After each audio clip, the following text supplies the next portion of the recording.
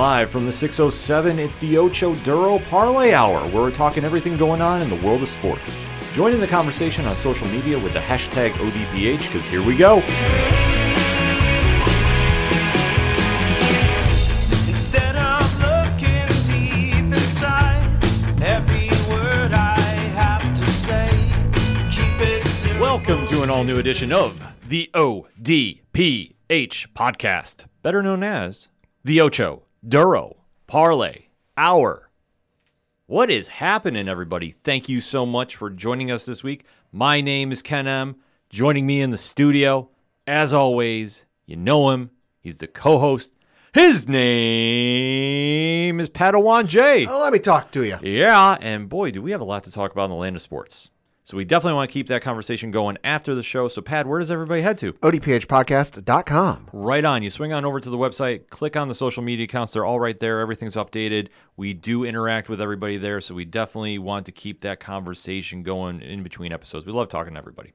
Also, while you're there, check out the TeePublic Store link. A lot of stuff has been moving lately. I love seeing this. So, you know, it's not about selling. It's about just seeing the logo and the brand, you know, all over social media and growing, and just it proves that people are into the show, and that's the best feeling of all. Also, the Patreon link. Shout out to all our amazing patrons. $1 tier, $2 a month. They got a bonus episode, and we got some other things in the works too. Stay tuned. ... Also, the directory, which, Pat, how many providers are we on? 103,000. Sounds about right to me. I never question it. Pat is a statistician, if I can say that. Yes. Thank you. We also have the classified section, which has friends of the show, such as 3FN Podcast, Dragon Master Games, Nerd Initiative. A lot of things are going on at nerdinitiative.com. So if you want to find out what we're doing over there, along with 3FN Podcast, as it involves wrestling, as it involves comics, as it involves something else I can't talk about right now, that's the place to go to. So you definitely head on over there. Make sure to subscribe to the YouTube channel as well, because there's always content dropping there. And we even have the players right there on the front page. The blog section, which we always have reviews coming up left and right. Got a couple things in the works, too, that are non-comic related. So wait to see what happens there. The music section, where you can find friends of the show, such as Brian Wolf and the Howlers. Shout at the Robots. They're playing out. It's amazing to see. Tom Jolu. What can you say about him? The man, the myth, the legend. And Floodlands, and the list goes on and on and on. Basically, if it's anything and everything that is the ODPH, you can find it at odphpodcast.com and always on social media. Remember, use the hashtag ODPHpod.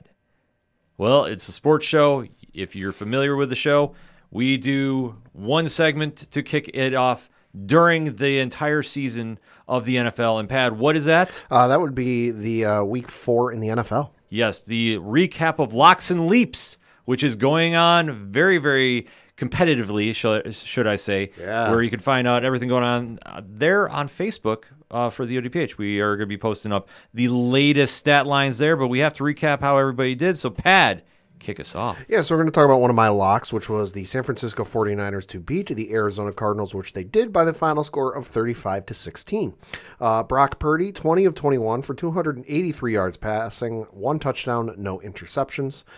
Joshua Dobbs for Arizona, 28 of 41 for 265 yards passing, 2 touchdowns, no interception. James Conner led Arizona in rushing with 11 carries, 52 yards, no touchdown. Christian McCaffrey for San Francisco led rushing, because duh. Yeah. 20 carries, 106 yards, 3 touchdowns. Brandon Ayuk led San Francisco in receiving with 6 catches, 148 yards, no touchdowns. Got to mention, too, Christian McCaffrey, 7 catches, 71 yards, receiving 1 touchdown. So he had 4 touchdowns on the day. And then for Arizona, Marquise Brown led them in receiving with 7 catches, 96 yards, and no touchdowns. Mark the tape right now. If San Francisco stays healthy, they're winning the Super Bowl easy. Like, I know that we said in the preview show, that was my pick to win it all. Right. This is why. They're scary. They're absolutely scary on both sides of the ball. It is ridiculous what they're doing right now. Brock Purdy coming back from that serious arm injury. He looks like he hasn't missed a beat. And Christian McCaffrey is arguably your MVP right now. I know that a certain quarterback in Buffalo is now allegedly, which we will address that when we get there, is the front runner for the MVP. I'm sorry, it's McCaffrey. Like McCaffrey, if the season ends right now, he is the guy. Oh, yeah, right now. Because you think about what he did in this game, 3 touchdowns in the first half. That is just unheard of. And say what you will about Arizona. We said on record, too, we thought they were the worst team in football. Yeah. Somebody has definitely taken that crown. We'll talk about that as we go on to recap Monday night this week. This team showed up and gave Arizona a little bit of problems, San Francisco a little bit of problems, but the 49ers got the ball rolling early. Mm-hmm. And that's the thing. Like, Arizona gave them a good punch early, but they just bounced back and just really imposed their will. Like I say, Brandon Ayuk had a monster day. I mean, and you think about the big weapons on this team, he's often forgotten about. Yeah. But he put on a hell of a performance. Well, there. and especially coming back from, and I'll look it up, I think he was coming back from not playing last week because he missed the prior week with an injury. So, of course, coming back from an injury, you just have no idea what's going to happen or what state they're going to be in. Yeah, no, the last game he played was in week 2 against the Los Angeles Rams, so he did not play last week against the Giants. So, a monster game from him. And I agree with you. It was Arizona caught him a little bit by surprise, 10 points in the second quarter. But from there, San Francisco just goes, oh, right, okay, we've got these guys figured out. They're not going to surprise us anymore. When they locked him down for the remainder of the game, 6 points for the remainder of the second half. Meanwhile, San Francisco put up 14 in the fourth quarter. So dominating win by them. I mean, they're putting up points like you wouldn't believe just because, you look at their first 4 games.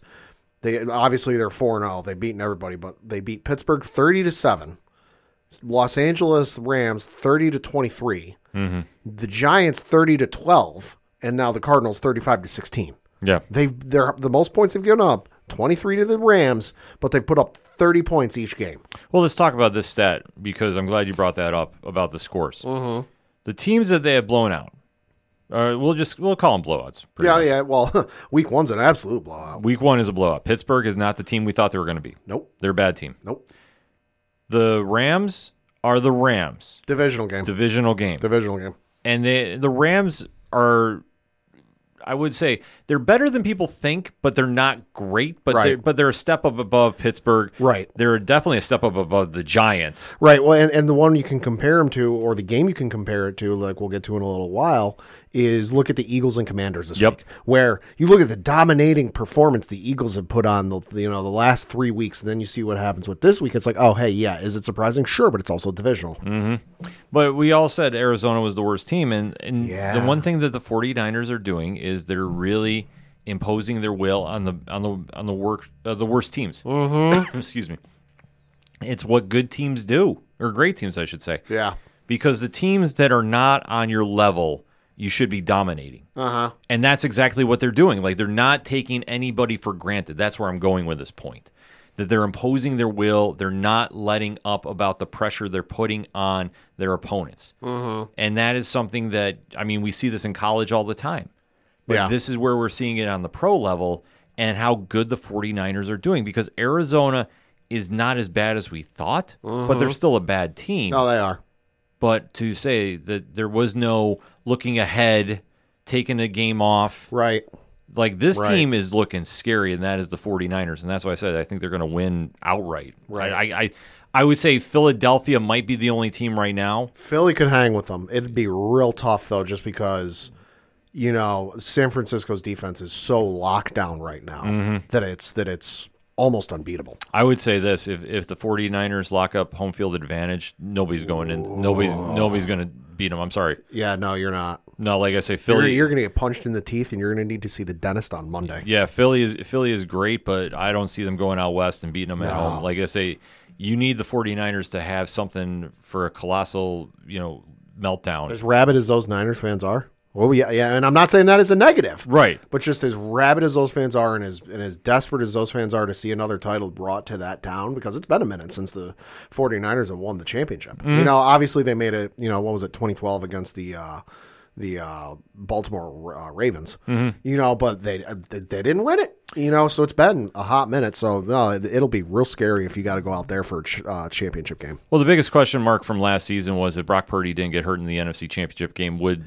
Philly have gone? And is he that guy, or was it just a flash in the pan? Yeah. Sources say he's that guy. He is that guy. So like we say, if he is healthy and McCaffrey's healthy, though, if those two are healthy, Nobody's touching this team. And I know some Cardinals fans are wondering, maybe Kyler Murray coming back will help the team because I know he's available to come off the physically unable to perform list because he was put on that list. He's not eligible to come off it for 4 weeks while we're now in the 5th week. But according to Adam Schefter of ESPN, the article reads, quote, Arizona Cardinals quarterback Kyler Murray is not expected to come off the physically unable to perform list when he becomes eligible Monday and is still considered weeks away from playing, league sources told ESPN, close quote. Listen, Kyler Murray's a great quarterback, and obviously, at least in my opinion, he's better than Josh Dobbs. Mm-hmm. But you look at just the way this team is constructed and just what they have, honestly, it ain't going to be much of an upgrade. No. It's a slight upgrade, from Josh Dobbs, but it's not like, oh my God, you're going from a 6-win team to a whatever the equivalent would be. Exactly. No, I'm sorry. Arizona is a lost cause this It helps. season. It helps, sure, but I'm sorry. They're a lost cause this season. Yeah. I don't like saying it in a negative sense because, they have very passionate fans. Right. But let's face it. This season, it was a rebuilding one. We already knew this was going to be a situation. Mm-hmm. And unfortunately for them, the road to get back to the playoffs is going to be a very, very long time as it stands right now. Yeah. So looking at the team's schedules for the next couple of weeks here for the Arizona Cardinals, they are staying at home this upcoming Sunday where they face the Cincinnati Bengals. Then the following week, they go on the road to play the Los Angeles Rams. They're back on the road for week 7 to play the Seattle Seahawks. And then for week 8, at the end of October, they are at home against the Baltimore Ravens. And for the San Francisco 49ers, boy, it ain't going to do numbers like the one on Sunday night did, but this one's going to get some ratings. This upcoming Sunday, they're on Sunday Night Football at home against the Dallas Cowboys. So that's an old school matchup there. Yep. Week after that, they're on the road playing the Cleveland Browns. Then week 7, they're on the road on Monday Night Football playing the Minnesota Vikings. And then week 8, they're at home against the Cincinnati Bengals. Well, it's going to be interesting to see how the 49ers are doing now in this little bit of a stretch. Like I said, not to say that their record is inflated by any stretch of the imagination, but to see how they do against the Dallases of the league, that's going to be the true test because Dallas is a great team. But if the 49ers want to solidify that they are the team to beat, they have to really put on a statement performance with that. Speaking of the Cincinnati Bengals, I chose them as one of my leaps this week, and boy, I don't know what I was thinking because the Cincinnati Bengals ended up losing to the Tennessee Titans by the final score of 27-3. Ryan Tannehill, 18 of 25 for 240 yards passing, 1 touchdown, 1 interception. Should also note Derrick Henry, 101, 2 yards, 1 touchdown because it was an awesome jump throw. Tim Tebow would be proud. Yes, he would. Then you have for Cincinnati, Joe Burrow, 20 of 30 for 165 yards passing, no touchdowns or interceptions. Joe Mixon led Cincinnati in rushing with 14 carries, 67 yards, and no touchdowns. Derrick Henry led Tennessee in rushing because 22 carries, 122 yards, 1 touchdown. DeAndre Hopkins led Tennessee in receiving because 4 catches, 63 yards, no touchdowns. And then Jamar Chase led Cincinnati in receiving with 7 catches, 73 yards, and no touchdowns. Concerning thing for the Bengals, they're now 1-3. Yeah. Interesting time in Cincinnati right now. I would also just like to point out that you, myself, and Rich all took the Bengals to win the AFC North this year. Well, here's the question mark that I have now after a month. What happened to Joe Burrow's offensive line? What the fuck? Oh, I was going to say, what the fuck is going on? Well, no, it comes down to this. Burrow is still recovering from his injury that he suffered in the preseason. Sure. Like I say, he has not had great mobility on his leg. He's powering through it. Listen, more power to him. Leg injuries for a quarterback are nasty. Right, but he's doing what he can do. It does not help that their offensive line was serviceable last year and now is worse this year, in my opinion. And that is a situation where if Joe Burrow can't get rid of the ball, it doesn't matter. He has the best wide receiver core in the entire league. He's still going to be in trouble. And when you think about the stat line, of 3 sacks on him and how many hits he's taken, which was 9, like I say, that's a problem. So when he is sitting there and getting no protection, that throws their entire offense off. And let's face it, what do we know Cincinnati for? High-powered offense. Yeah. We're not really decent run game, great receiving core. Yeah, but we're not saying they have a lights out defense. No disrespect to anybody that's on that team, but they're not scaring me. Yeah, when you think about the top defenses in the league, they don't have one that really puts fear in you. And this is now starting to boil over where everybody's getting very emotional about this. Because I know Jamar Chase has been making he got caught in that post-game conference about saying, I'm always open, I'm always open. Well, so yeah, I'm reading from an article on SI.com, but it reads partway into the article because I don't feel like reading the whole thing. Yeah. It says, quote, speaking to reporters following the 27-3 defeat, Chase expressed his frustration with the offense's lack of production, declaring that he feels he's getting open on his routes. Quote, I'm open. I'm always fucking open, said Chase via Marshall Kramsky of WCPO. Excuse my profanity. Sorry, close quote. Well, right there you can tell he's frustrated. Oh, yeah. No, they are, because I pulled up Burrow's stats, because admittedly I'm not a Joe Burrow fanatic, so I don't know them off the top of my head. How dare you? I know. But for the season, he has 728 yards passing, 2 touchdowns, 2 interceptions, and he's got a quarterback rating of 33.6. Yeah, he's struggling. Yeah, no, they are. But it goes back to, if you are sitting there the entire time and you are literally going, okay, what can I do now?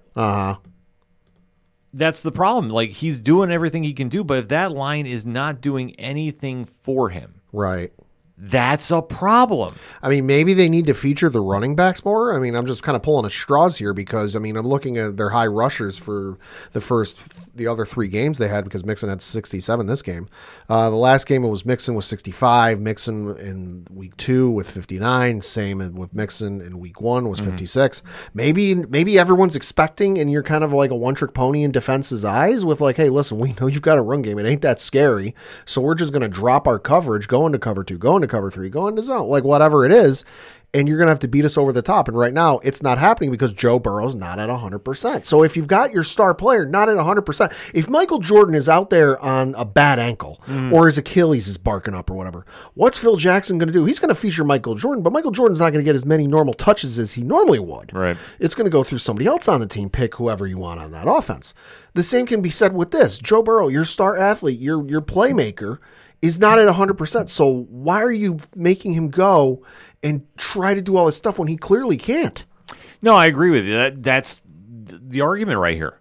And like I say, it's like, for me, I look at them and I say their offensive line is what the biggest problem is right now. Burrow can't go as well as he can, but if you have a line that gives you time, he can still find receivers. I mean, heck, think about when they were in the Super Bowl. Yeah. If his line held up just a second longer, he had Jamar Chase dead to rights in the end zone without any stopping of Jalen Ramsey at any point. Like I said, he can do a lot of magic when he has time. But if he doesn't have time, he can't do anything.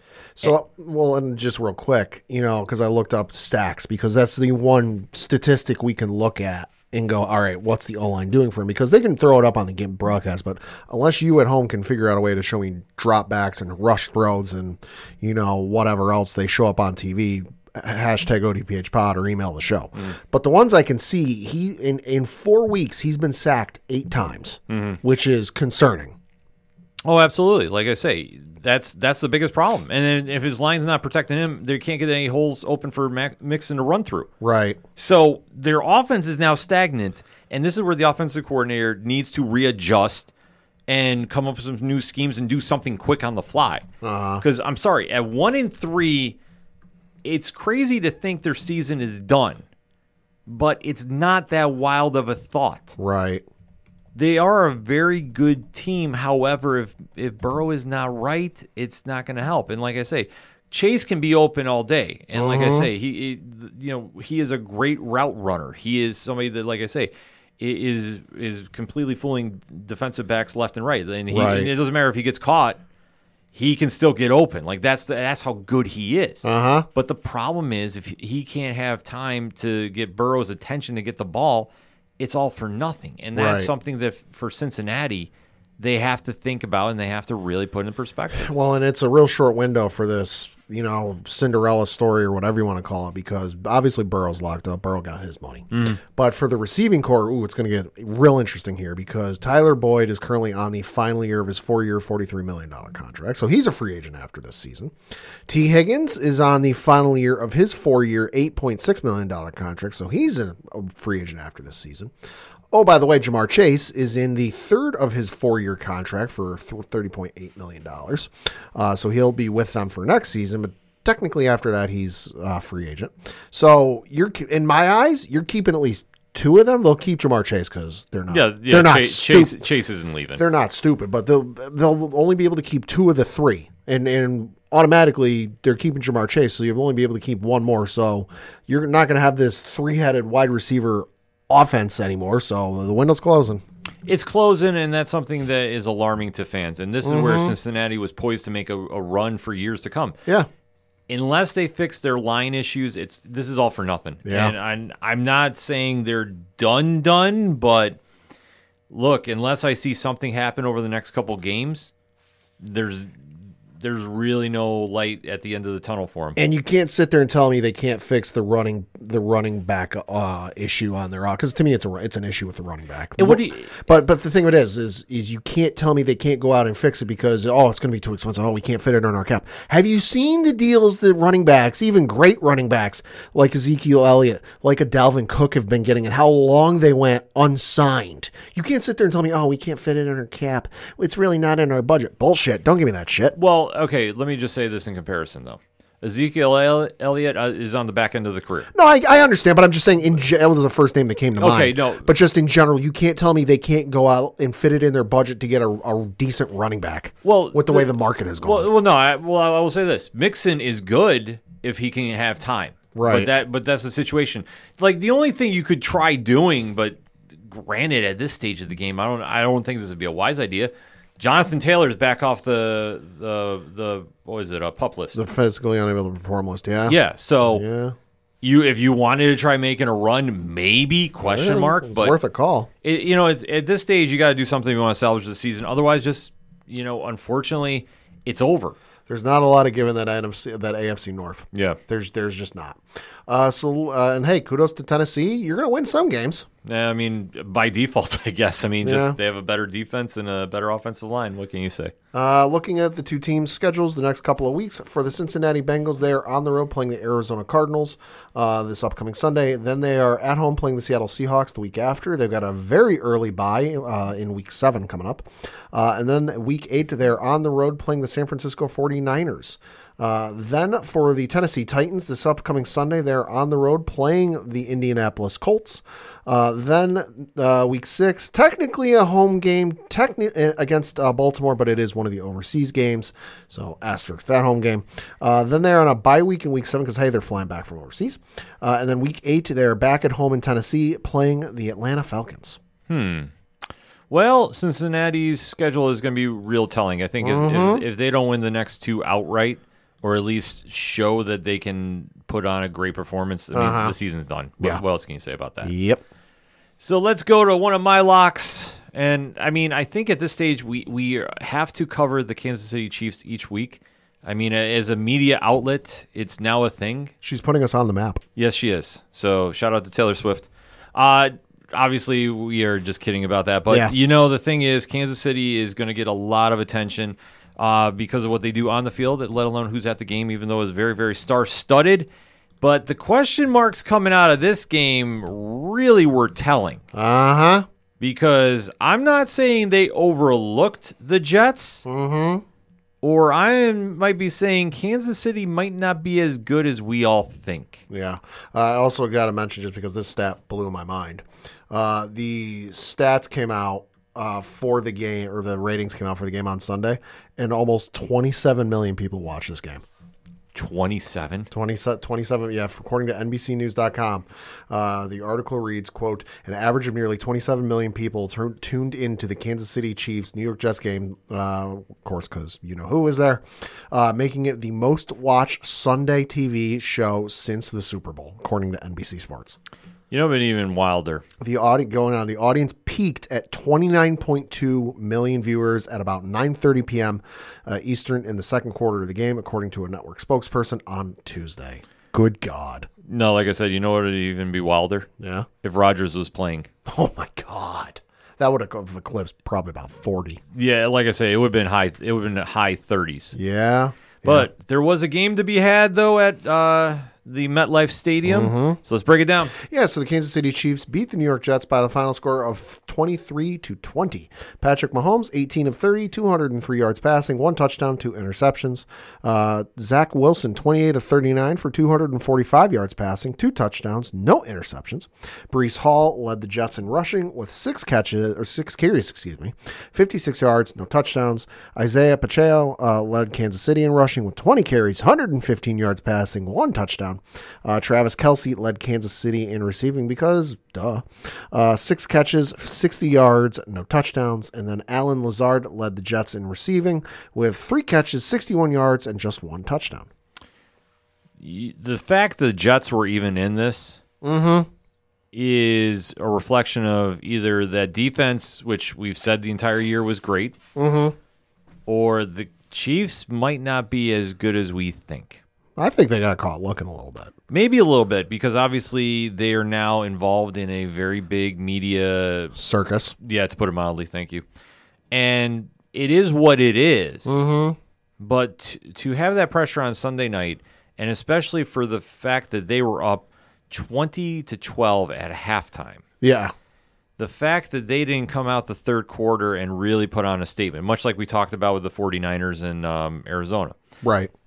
When you're facing a team that let's be honest, the Jets are spiraling. They are. They're not good. I mean, obviously, when Aaron Rodgers unfortunately went down for the season, Zach Wilson is not the guy. No.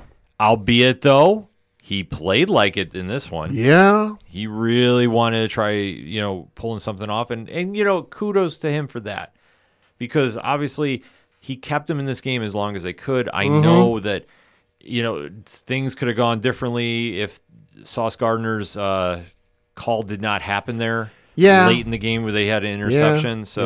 But again, it goes back to like we say with the UFC. Don't leave it in the ref's hands. Right. That's the only thing. Like I say, it's a questionable call, but it's a situation that you shouldn't have been in that situation to begin with, because the Chiefs were overlooking you. Or like I say, I think teams are starting to pick up, if you can contain Travis Kelce, you can really handle the rest of the offense. Yeah, I mean, because I'm looking at the rest of the receiving. Isaiah Pacheco, 3 catches, 43 yards, no touchdowns. Noah Gray, 1 catch, 34 yards, 1 touchdown. Rashee Rice, 3 catches, 32 yards, no touchdowns. Kadarius Toney, 2 catches, 22 yards, no touchdowns. So, I mean, and then you've got Marquez Valdez-Scantling, 1 catch, 6 yards. Justin Watson, 1 catch, 5 yards. Clyde Edwards-Helaire, 1 catch, 1 yard.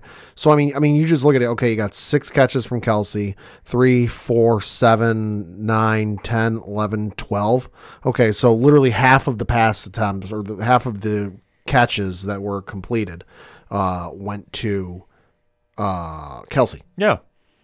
Like I say, I think teams are figuring that out now. And that's something for Kansas City. It is a little bit alarming. Right. That if you take Kelce out of the equation. Sorry, it's 18, so it's almost half. Right. But if you take him out of the equation, though, who on that wide receiver course scares you? I mean, it's kind of the same boat the Patriots were in when Gronkowski was there. It was Gronkowski, and it was Edelman and Amendola, and like it was a decent receiver core, but you knew the fucking ball was going to Gronkowski almost every other time.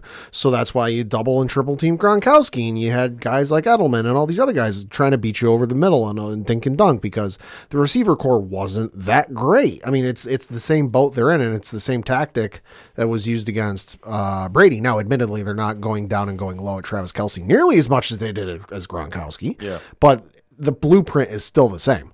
No, I agree with you. The blueprint is, but I think where the Patriots were a little better off with their double threat of tight end. Yeah. You don't have that here at Kansas City. No, and I you think really don't. And I think that, even though Pacheco had over 100 yards rushing, he's still not a He doesn't strike me as like a dual threat, like runner or receiver. Yeah, like I say, he doesn't take over games. No. Like that's the one situation with him. Like is he a good running back? Yes, absolutely. But I mean, Valdez Scantling was good when he was in Green Bay, but like he never struck me as I need to get that guy on my fantasy team. If I'm doing a draft for franchise mode in Madden, I need that guy. Like he's never struck me as that guy. No. I mean, Clyde Edwards-Helaire, I've always thought of more in the special teams aspect of things. And Kadarius Toney, well, Giants fans, how do you feel about Kadarius Toney? Yeah. Enough said. And the rest of the guys just don't strike me as guys that, like, if I'm doing a franchise mode draft in Madden, I need to go out and get that guy. Like, if they're available and I need to fill a fucking injury spot, sure. Sure, but for a week, but or in fantasy football, if I'm got a star player on a bye and the guy I drafted as his backup is down with injury, maybe if the matchup is right. Mm-hmm. Am I going out of my way late in the draft to get Justin Watson? Sorry, no. No, and that's the situation. I think that moving forward, I want to see how Kansas City rebounds from this because this was a little more telling than not. And I think the story here is the Jets' defense is better than their record is. Mm-hmm. And this was giving Mahomes problems. Oh, the Jets' defense has always been good. Right. Under Salah. Right. But I'm saying, especially in this case, there's a blueprint out there now. If somebody's smart, they'll go take advantage of that moving forward. Right. And really see what this team is made of. Because I think with Kansas City, I'm not saying that overrated is the word, but I want to say this should have been closer. Not an identical score, but it should have been closer to what we saw with the Dolphins last week. Oh, I agree. I'm not saying the Chiefs should have put up 70, but it should have been a bigger margin of victory than 3. It should absolutely not be 3. And for the Jets, I mean, Zach Wilson played probably the best pro game I've seen him play. Broken clocks, right? Twice a day. Yeah. And Breece Hall got the ball, which is good. Yeah. Dalvin Cook, though, 5 rushes, 16 yards. There might have been a reason maybe that starting to think that. Yeah, Minnesota knew something, in my opinion. Yeah. I mean, we'll have to kind of wait and see. But for the Jets, I mean, maybe the bright spot is maybe Zach Wilson is going to give you something. I mean, I'm trying to say the nicest things possible. Yeah. But being 1-3, especially in the division you're in, that is a very tough hill to climb to the top of for the playoffs. And especially with their schedule coming up. Oh, boy. Let's talk about it. So this upcoming Sunday, they're on the road playing the Denver Broncos. Let's ride. After that, they're at home against the Philadelphia Eagles. Week 7, they're on a bye, so super early bye for those guys. And then week 8, they come back on the quote-unquote on the road. Not really, though. They're playing the New York Giants. And just for the sake of like, ooh, that could be interesting. After that, they're playing the Los Angeles Chargers. Well, interesting schedule moving forward. Yeah. And for the Kansas City Chiefs, this upcoming Sunday, they're playing the Minnesota Vikings on the road. After that, they're at home against the Denver Broncos. Then week 7, they're at home against the Los Angeles Chargers. And then week 8, they're on the road playing the Denver Broncos. Chargers might be one of the highest scoring games of NFL history. Just saying. No, I think that's going to come the week after because the week after overseas, the Chiefs are playing Miami. Well, that's going to be another one too. I mean, if you're a betting man or a woman on the Kansas City Miami game, whatever it is, I might take the over. Yeah, just saying. That's a safe pick right there. But I think what's going to be interesting now is with Minnesota, and especially I've been catching some interesting press clippings, so to speak. Okay. Kansas City had better come out and really implement their will here. Yeah. If they don't beat Minnesota by 14 or more, they're in trouble. I'm sorry. I'd be concerned. I'm going to put it out there. They've been Minnesota's allegedly been doing some trash talk. Ooh. If they don't get you fired up a little bit, bulletin board material. Yeah. This is the time to really show if you're the real deal or if you're pretenders. I mean, it could be all made up for TV, like a fairy tale, if you will. But I'm just saying, like, I need to see more out of Kansas City because from what I've seen over the past couple weeks, the record's 3-1. It might be good enough to get to the playoffs, but I don't see them ranking up there with the higher teams in the AFC. I'm just putting it out there. Could be. And then let's get into my leap, which I'll be honest, the leaps this week, they were not good. They were not good. No. So if anybody's new to the show, because we always take the locks are the favorites, the leaps are the ones that are underdogs. This week was not a great one by any stretch of the imagination, but I thought that maybe, just maybe, Baker Mayfield might be the comeback player of the year. Turning it back to his Oklahoma days. Yeah, could he do something against the Saints? It's a division game. I usually stay away from this, but here we are, and Yeah. thank you, Baker. Yeah, so the Tampa Bay Buccaneers beat the New Orleans Saints by the final score of 26-9. Baker Mayfield, 25 of 32, 246 yards passing, 3 touchdowns, 1 interception. Derek Carr for New Orleans, 23 of 37, 127 yards passing, no touchdowns or interceptions. Alvin Kamara making his season debut after being suspended the first 3 games of the season. 11 carries, 51 yards, no touchdowns. And then Rashad White led Tampa Bay in rushing with 15 carries, 56 yards, no touchdowns. Chris Godwin led Tampa Bay in receiving with 8 catches, 114 yards passing, no touchdowns. And Michael Thomas led New Orleans in receiving with 4 catches, 53 yards, and no touchdowns. Well, there doesn't need to be a lot to be said about this game, to be honest with you. That's a lot to be's. So to be or not to be, that is the question about Tampa Bay.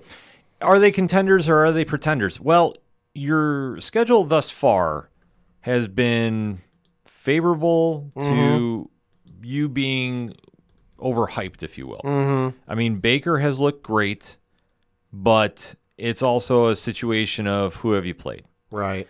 And in this situation with the Saints are not good. Derek Carr is coming off a little bit of an injury. Right. And Baker did what is a smart thing. He got out to a quick start in the second quarter and never looked back.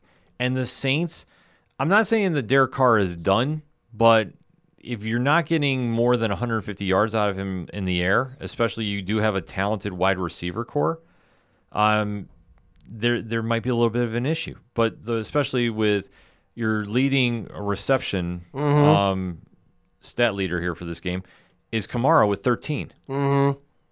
Well, that means you're throwing a lot of screen passes. Yeah.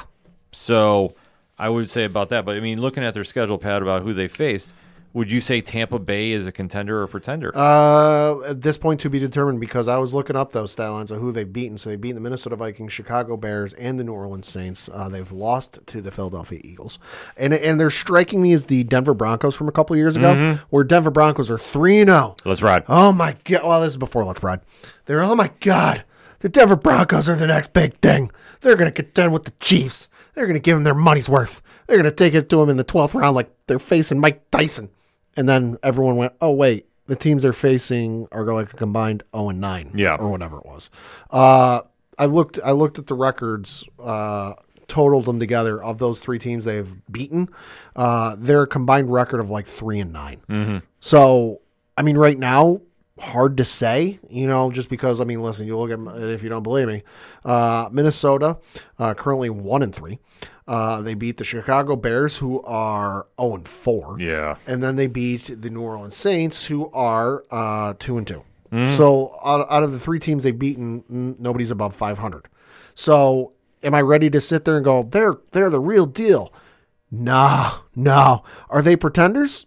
Too early to say, just because they've only played one good team, and that's the Philadelphia Eagles, and it was a close one. It was, for a while, it was 25-11. So, I mean, they've got some interesting matchups the next couple of weeks. You ask me again in another month, and I might have a better answer. Right now, it's just too early. No, I agree. Like I say, it's too early, but they're beating lesser teams. They're beating who they should. Yeah, technically, on paper, they match up very evenly against the teams they beat. Right. Just Baker's playing over his level right now, which is good. Right, but you look at the receiving core, I mean, Chris Godwin, Mike Evans, like, you and I could look like elite Pro Bowl quarterbacks with those two. Oh, they make up a lot of ground for him. There's no question about that. But you even take a look in comparison, too, for New Orleans receiving core. It's Michael Thomas and then a steep drop-off. I say, Olive there, he's supposed to be the next coming. Yeah. Very bad stat line for him. I'll say Alvin Kamara was your leading catcher for the Saints. He had 13 catches, Exactly. 33 yards. He was targeted 14 times. Yeah, it was a lot of screen passes. Yeah. So like I say, New Orleans has a lot of work to do. Tampa Bay, if they keep doing this, I mean, somebody's got to win that division. Well, the thing I think you got to ask her is the whole New Orleans thing is with Derek Carr and his AC joint. Yeah. So, you never know. But looking at the schedules for these teams the next couple of weeks for the New Orleans Saints, they're on the road playing the New England Patriots this upcoming Sunday. Week after that, they're back on the road again playing the Houston Texans. Then they're back at home, week 7, playing the Jacksonville Jaguars. That one on Thursday Night Football. And then week 8, they're on the road playing the Indianapolis Colts. For the Tampa Bay Buccaneers, super fucking early bye week. They're off this upcoming Sunday.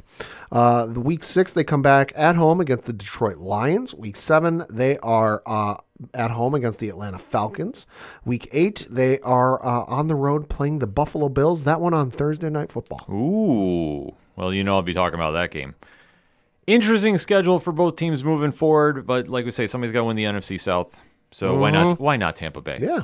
All right, Pat, before we get out of the NFL talk, let's take a lap around the league. Yeah, so the Thursday game was the Detroit Lions beating the Green Bay Packers by the final score of 34-20. Detroit's the real deal. Yeah, they are. Even with their defense banged up, they still put on a hell of a performance. David Montgomery, he was definitely fired up in this one. So what can you say? The Lions are the real deal, folks. Packers, still a team that's growing under the Jordan Love era, so they need a little more than love. And I forget what the stat is, but Jared Goff has got this absurd stat line when it comes to Thursday Night Football games. Or Thursday Night Football. Like, the dude's undefeated on Thursday Night Football. So, yikes.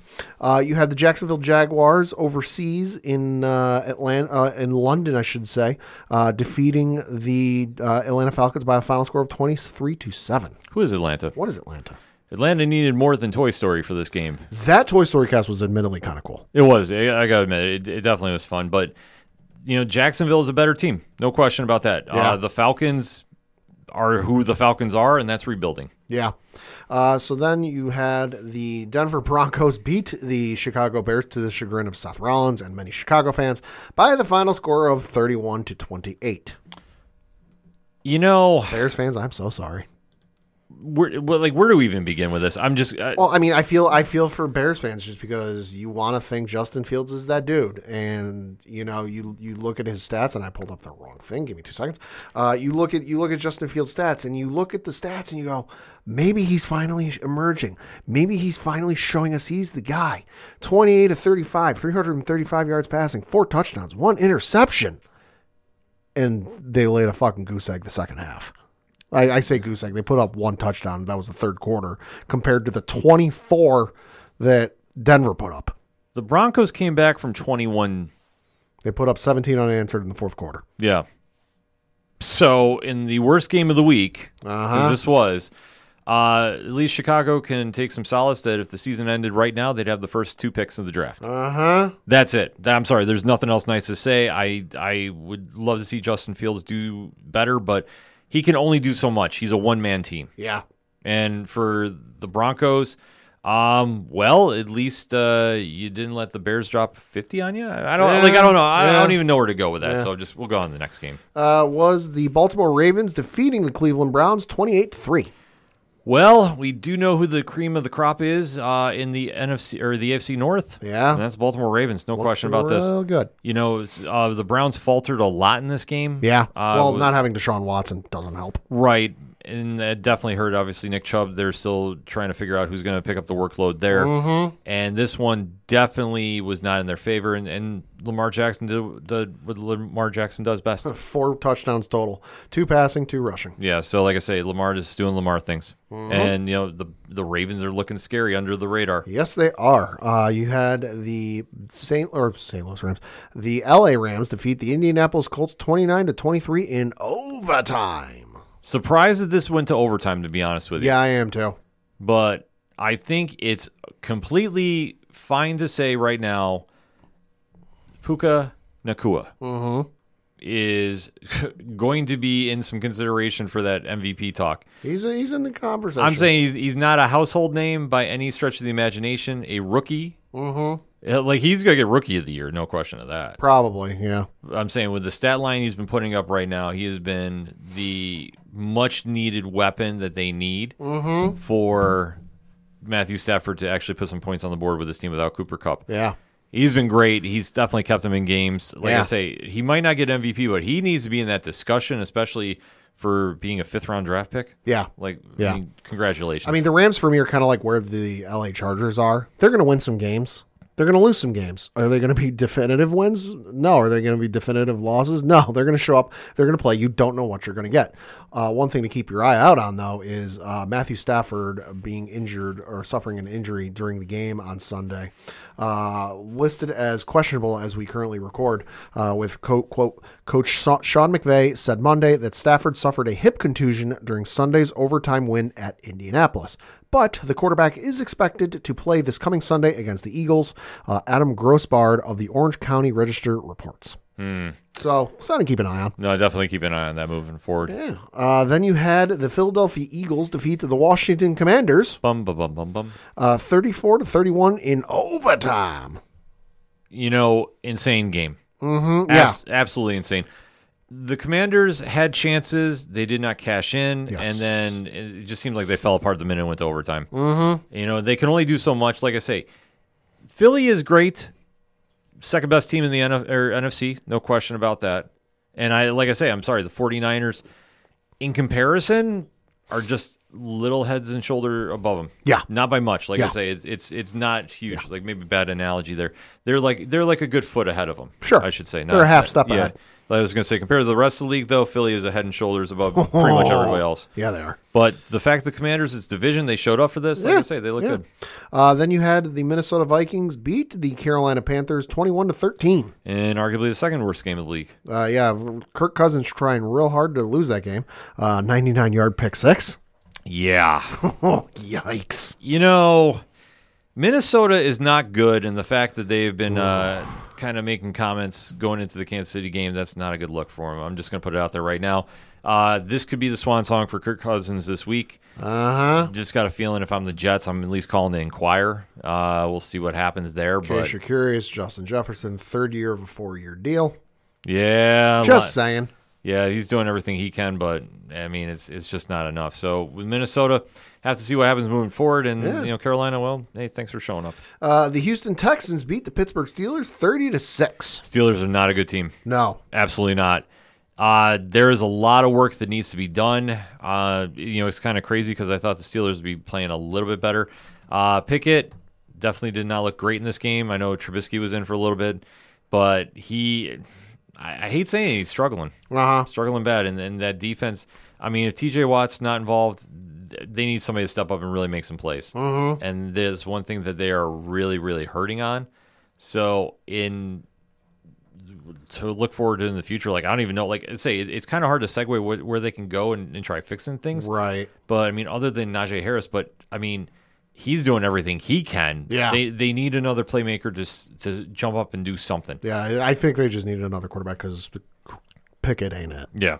Got to give some kudos, though, to C.J. Stroud because holy fuck, who saw this coming? Great game for him. Great game for him. Can't take credit for this. This little stat line, I saw this online, so I pulled it from an article on SI.com.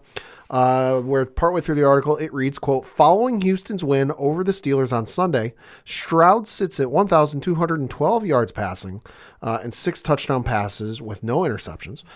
He's averaging 303 yards through the air per contest. So at this rate, he'd finish the regular season with 5,151 passing yards. Andrew Luck currently holds the rookie passing record set in 2012 at 4,374. Close quote. So he is currently on pace to break the rookie passing record, which is a sentence I never thought I'd say. Yeah, I can't even fathom that. That's wild. That's insane. Then you had the Los Angeles Chargers defeat the Las Vegas Raiders 24-17. Well, the Raiders got a lot of stuff going on with them. Yeah. A lot of distractions off field. Yeah. That we're not going to get into here. But overall, like I say, Aiden O'Connell was at the quarterback helm here and did what he could. And, the fact that they only lost by 7, that is a big win against the Chargers, division rival. And with the Chargers, like I said, flip a coin, what team shows up? Yeah, you're not wrong. And you know what? The one that plays very, very well did show up. And we'll have to see what happens then moving forward. Like I say, they're 2-2, and the Chargers, just like I say, it's a week-by-week diagnosis for them. Yeah. Then you had the Monday night game where the Seattle Seahawks beat the New York Giants 24-3. Giants' worst team in football. Oh, my God, yeah, they are. They're bad. New York football in general is very bad. Right, but at least the Jets can at least justify it. Well, can you? Well, you think about it. If Aaron Rodgers is there, different story. Yeah. Completely different story. the Giants knew what they had going in with this, and you can say, well, Saquon was out. But I don't think Saquon would have factored in that much in this game, to be honest with you. Uh-huh.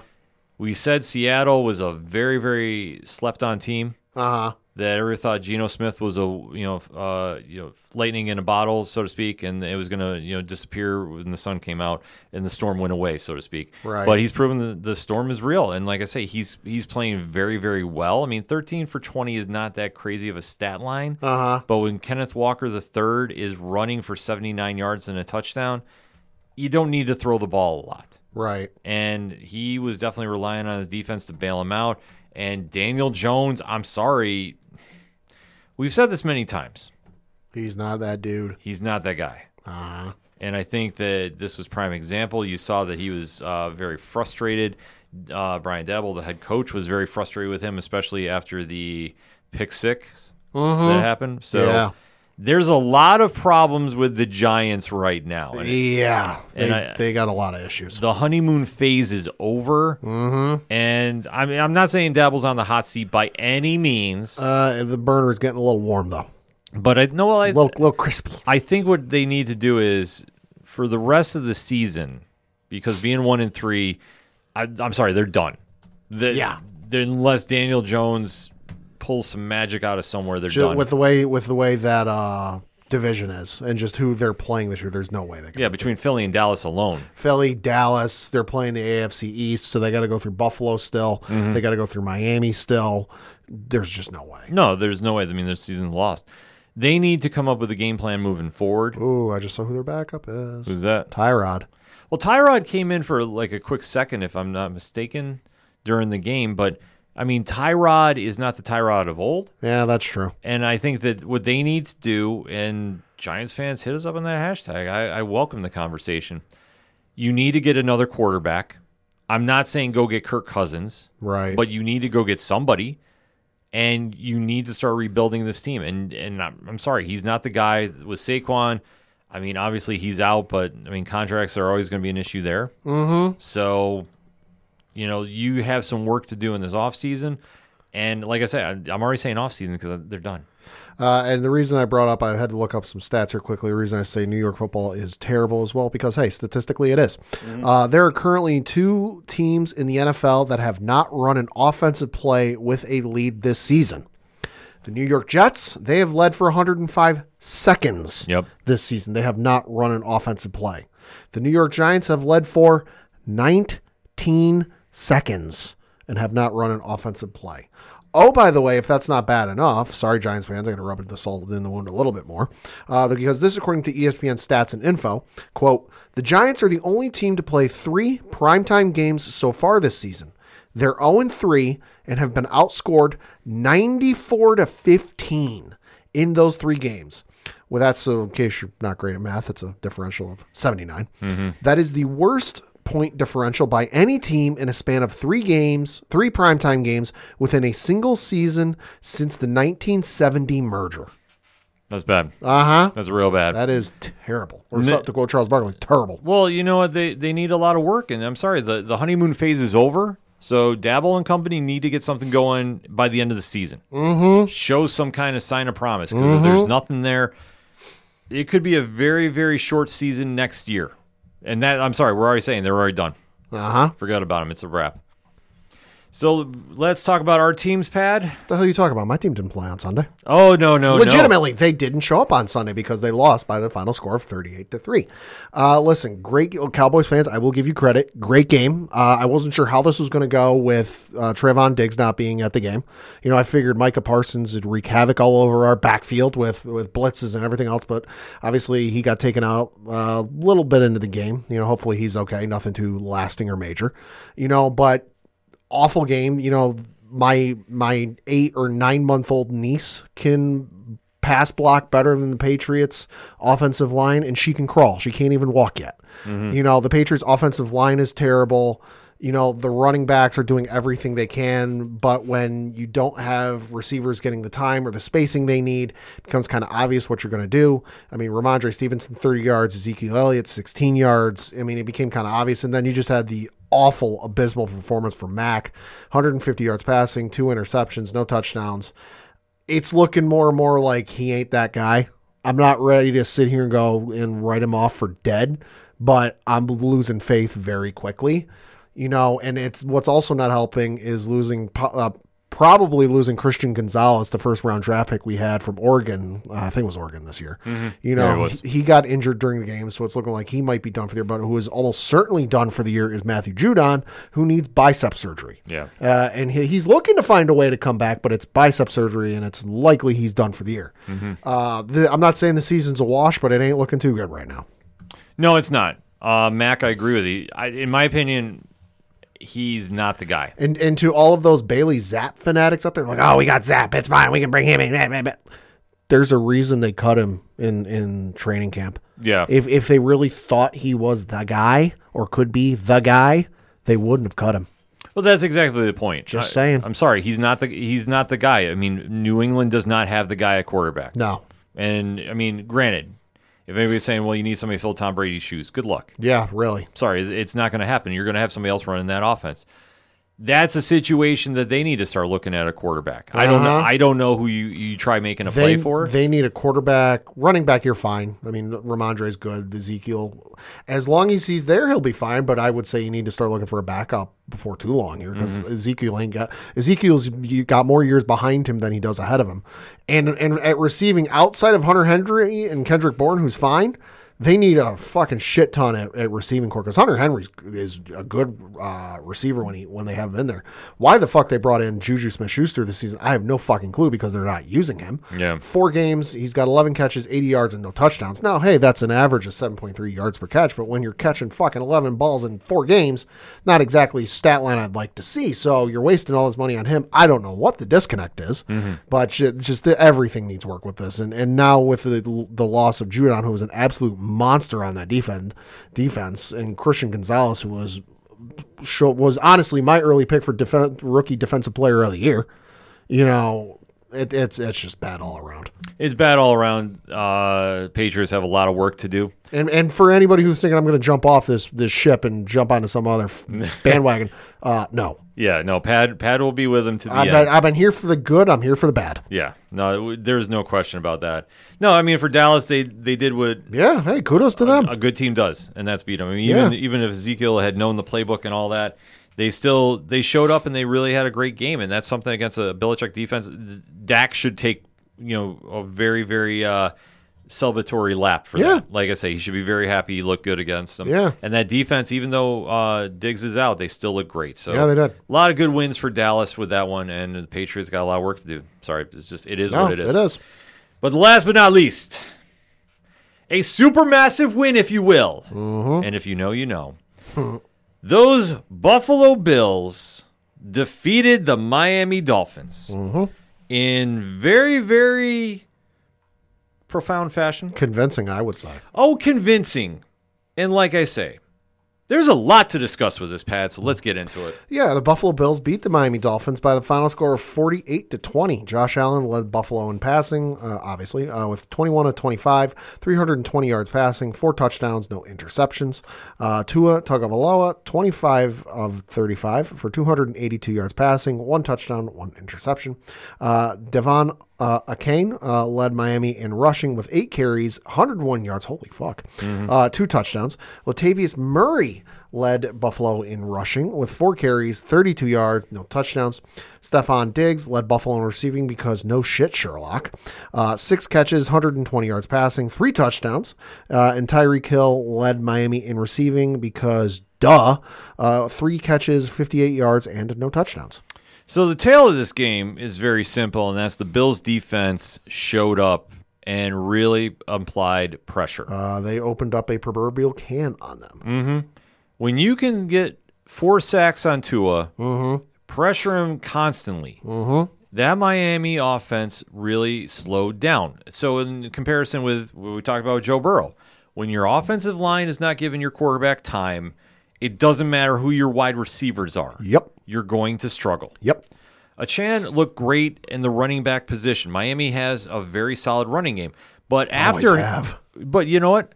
After him, look at the drop. Yeah. Tyreek Hill, 1 carry, 14 yards. Braxton Berrios, 1 carry, 11 yards.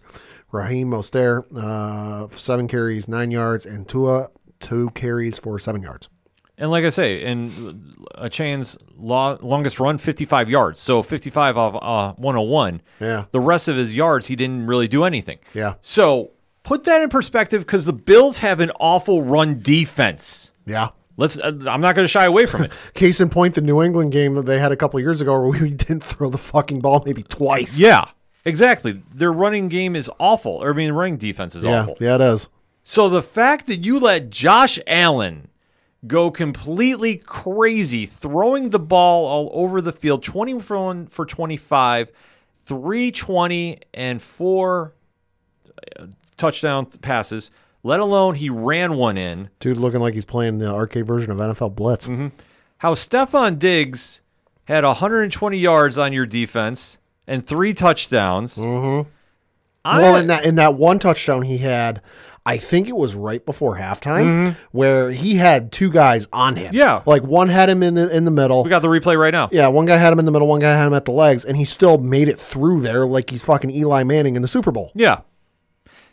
Miami, I'm not going to say overrated, but for everybody that was saying that punched their ticket to the Super Bowl, I'd hold off. I don't think they're overrated. Right. I think they're properly rated. They're very good. They're very good. I'll grant you, they're good. They're very good because you look at the performance they had against the Chargers, and then obviously fucking the performance they had against Denver. But I think what happened is the performance what happened against Denver, record setting, and the near perfect performance Tua had, and all the numbers and all this. I think what happened is they drank too much of their own Kool-Aid. I agree. And they drank too much of the tea, and they got caught up in themselves a little bit too much, thinking they're the hottest shit to come down the pike since the West Coast offense, or whatever analogy you want to use. And I think that's what happened here. Now, I'm not going to sit here and say they got caught looking, because, well, they're facing the Giants next week, and you and I both agree now, the Giants are officially the worst team in the NFL. Yeah. So it's not a case that they got caught looking. No, I think it's a case of they drank their own Kool-Aid a little bit too much. They bought into the hype a little bit too much. They spent maybe a little too much time on television watching all the pundits and the analysts and whatever else talk about how great that team is and how great that performance was and how historic the team is and all the accolades that come with it. And they went, oh shit, we're pretty goddamn good. We're the best thing going, and we can score on anybody. We want to make it like the Showtime Lakers down here in Miami. And look what happened. This is where the great coaches take a loss like this, use it to ground their team and bring them back down to earth, bring them out of the upper atmosphere, the stratosphere, and go, hey, listen, are we good? Yes, but we can't sit here and go every week and say we're the hottest shit since sliced bread, because look what happens. Yeah, exactly.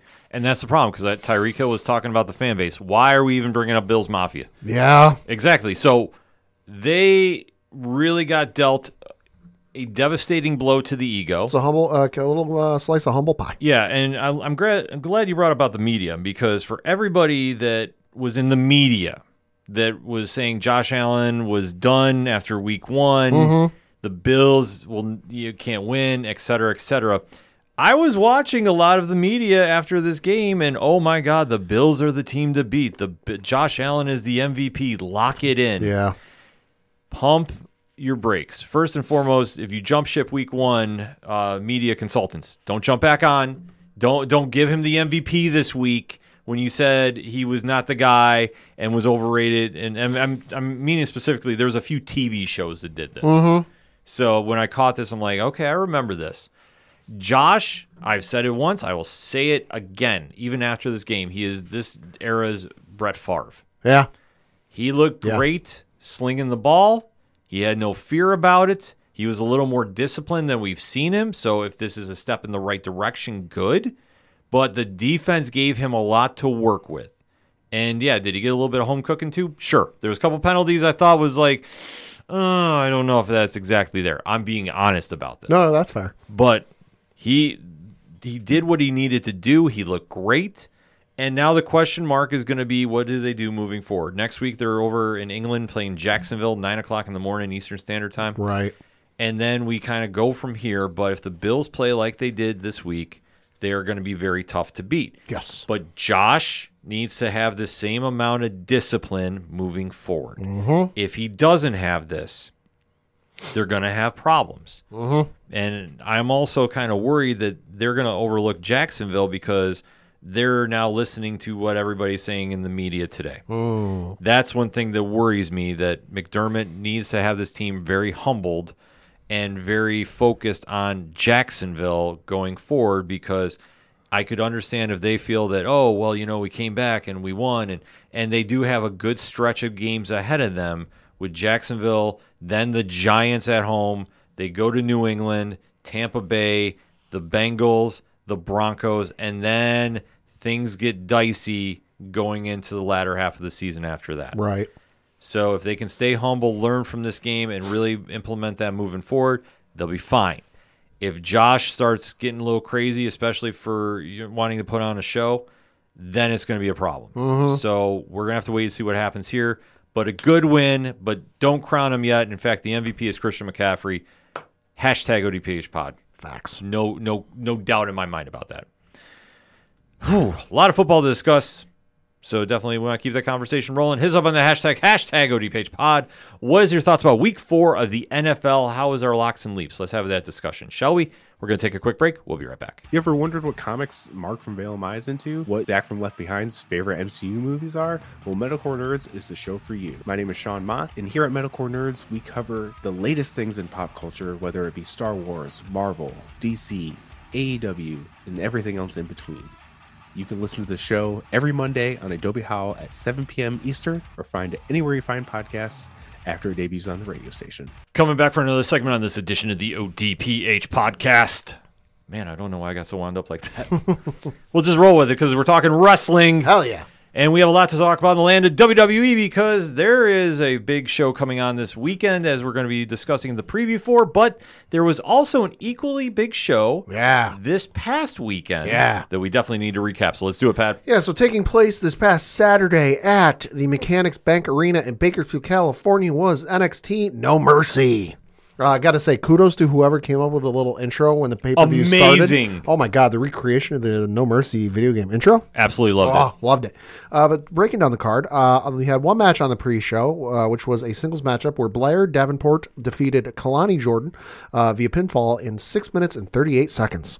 Yeah, I didn't get a chance to catch this match. Heard it was pretty good for the opening card. Yeah, it was opening. It was a pre-show match. I caught it. Well, nothing special. It was a good match. But the first match you had to open the card was Baron Corbin defeated Braun Breaker via pinfall in 9 minutes and 33 seconds. This is kind of crazy. Baron Corbin was a face here. Yeah, he was. And the match time was 9:33.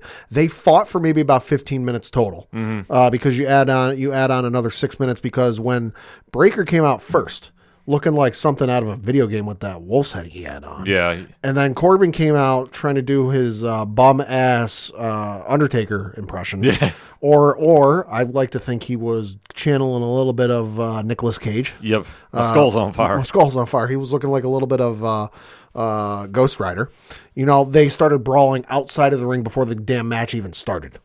Yeah, this is a little crazy. I would say it was a fun match for what it was. Surprised Baron Corbin won. Very surprised at that. Because I figured Braun Breaker would beat the shit out of Baron Corbin. The thing about Braun Breaker, which, this is crazy to think about now, but since they turned him heel and he lost the title, I'm not saying like he's struggling to connect, but it's like something's off. Something just is off. Like when we're watching on TV, it's like, I don't know. I can't put my finger on it just exactly. Yeah. But it seems like he needs a little bit of retooling with somebody. I don't know how. I don't know what. But the fact that Corbin got the win, the crowd was hot about this match. Yeah, they were. The entire time. Yeah, they were. Is huge. And I think for him especially, going down to NXT, and we said, when you get the opportunity, you got to run with it, whatever you can. Yeah. I think he ran with it. I thought he looked great in this. To me, the match was good, but I feel like they fumbled, because I agree with you. I feel like Braun's kind of disconnected a little bit from the crowd. And I felt like they reconnected a little bit with it when Braun went and smashed the one dude's head in. I was like, holy fuck, thinking that actually legitimately did it. And I was like, oh, this could be very interesting to see where they go with this. And then they let it into Baron Corbin came out the next week and couldn't believe what he did. And oh my God, it was awesome. I'm like, really? This is the angle you're going with? Like, I felt like it was a wrong turn taken with this for me personally. If you enjoyed it, more power to you.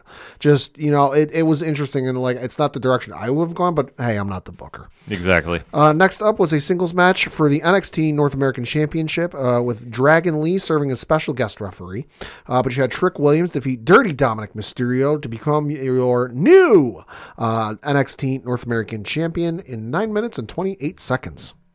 If you're not on board with Trick Williams yet, you need to be. This match was real good. Oh, this match was more than I thought it was going to be. Uh-huh. I have been very vocal about Dominic Mysterio's in-ring work, and I will say this. His time in NXT, he's vastly improved. Yes, he has. And he's putting it together. So I'm eating my words. Dominic's on the right track. Mm-hmm. And Trick Williams is now emerging out of the shadow of Carmelo Hayes. Yep. And that if you just watch that crowd reaction when he won, that's all you needed to see. Like I say, this was great. I know they're going to run it back on NXT this week. Yep. I'm interested to see how this plays out. If Dom is done with NXT, like I personally, I'd love to see him do double duty. I really do. I would too. I think he's getting a lot better. But if not, and this helps Trick and whatever's going to happen moving forward, like listen, I'm here for it. I wouldn't doubt, though, that maybe Dragon Lee does something here, though, to set up a feud with him and Trick. So what I think is going to happen is we're obviously, as you said, we're going to have the rematch Tuesday on NXT, and flash forward a little bit on Monday Night Raw. Rhea Ripley basically said, "Hey, get the shit together or else." Yeah. So obviously that meant Dom, you got to win this title back. Now I don't think Finn's going to show up, and I don't think Damian Priest is going to show up, and maybe Rhea will show up. I don't know. I think it'd be a bigger statement if she doesn't, like, hey, I'm losing faith in you type of deal. What I think is going to happen, though, is JD McDonough could show up. And that I think Trick Williams will win, but he'll fight off whatever sort of, interference Judgment Day sends in to try it. Because obviously you look at what happened, in the weeks leading up to this where he's facing guys and defending the belt and they interfere. He retained them all. The one time nobody shows up because Rhea was quote unquote injured, and Damian and Finn no-showed, and for whatever reason it was, they weren't there.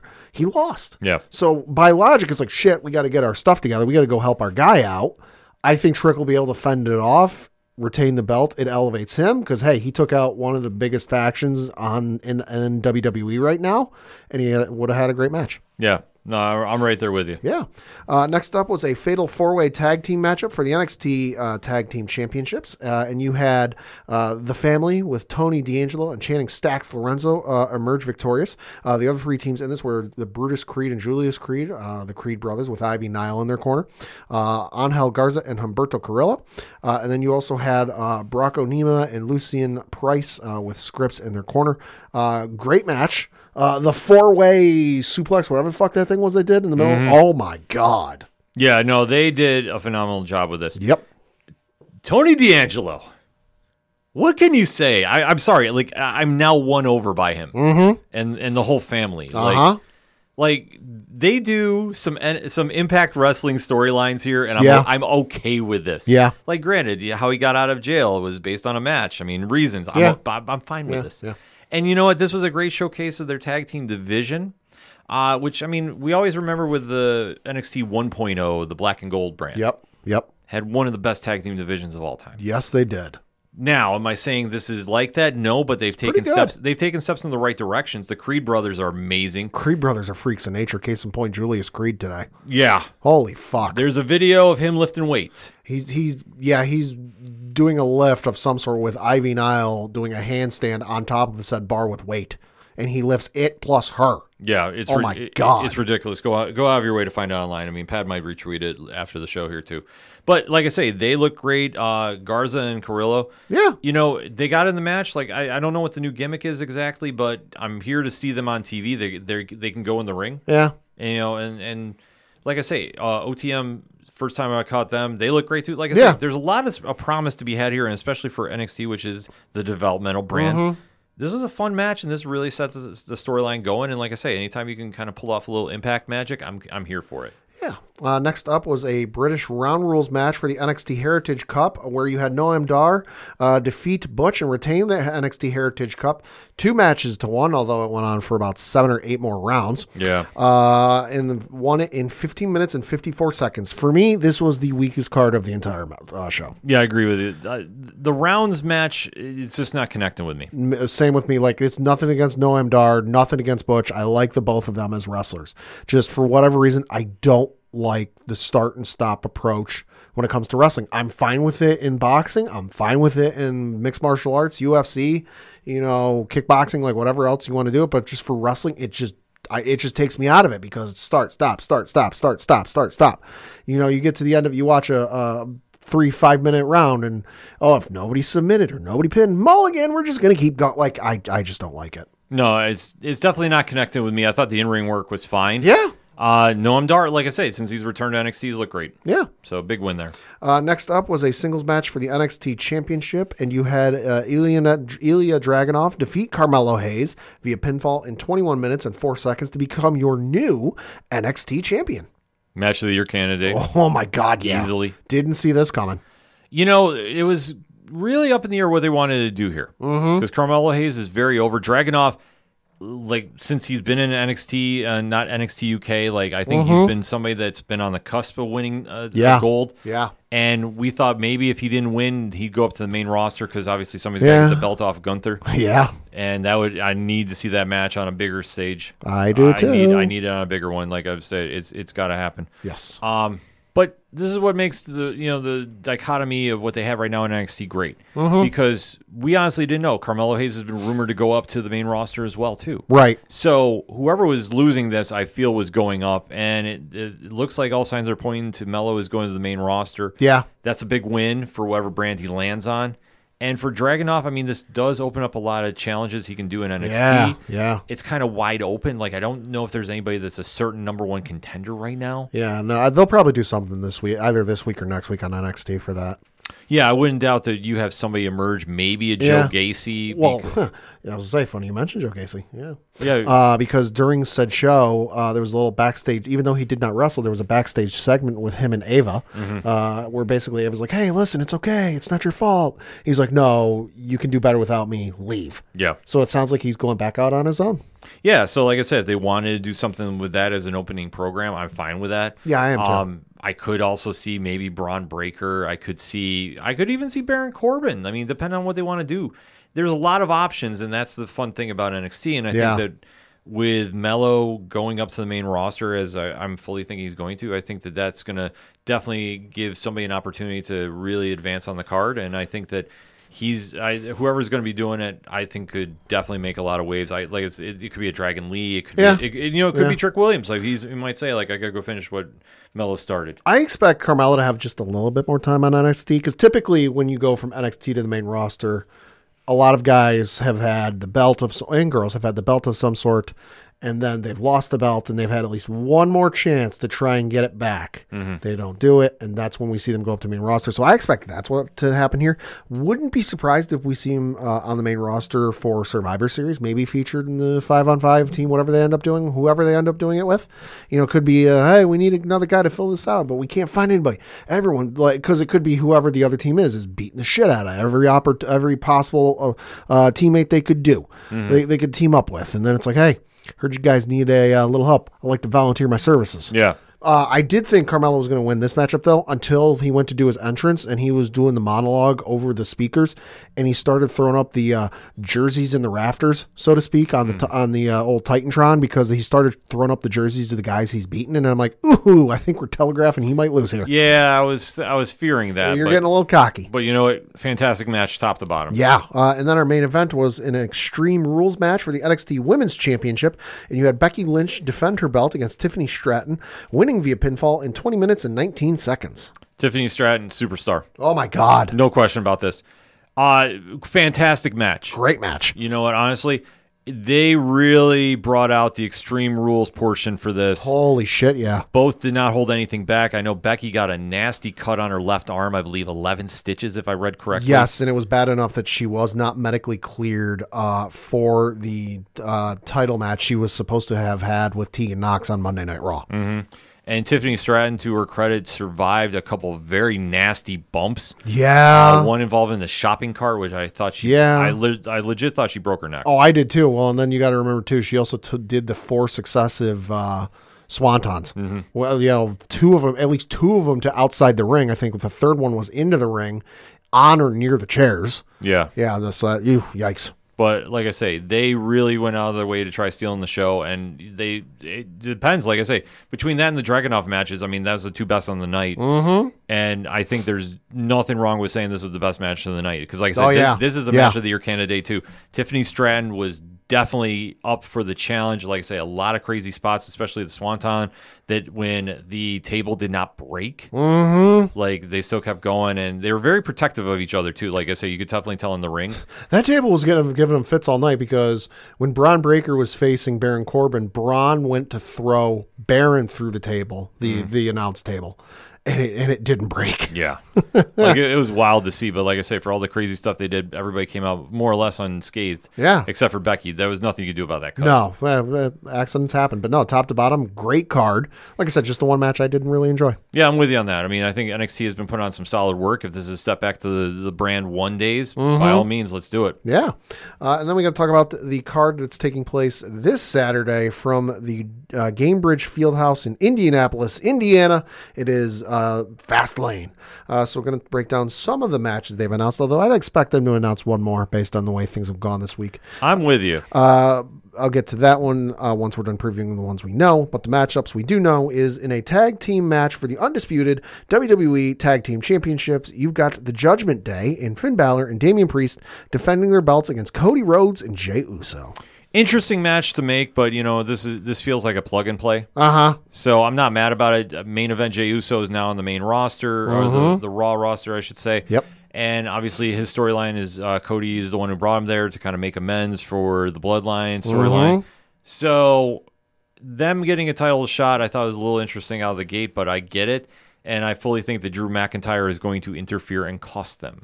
I anticipate the same thing, too, although I hope this doesn't ruin Jay's Thanksgiving plans Brandy has extended to him. Yes. Because Brandy did invite Jey Uso to Thanksgiving. No, I expect the Judgment Day to return to retain this just because of a certain team who reunited on Monday Night Raw. Yes. I think they're going to be the ones that take the belts off of Finn and Damian. DIY.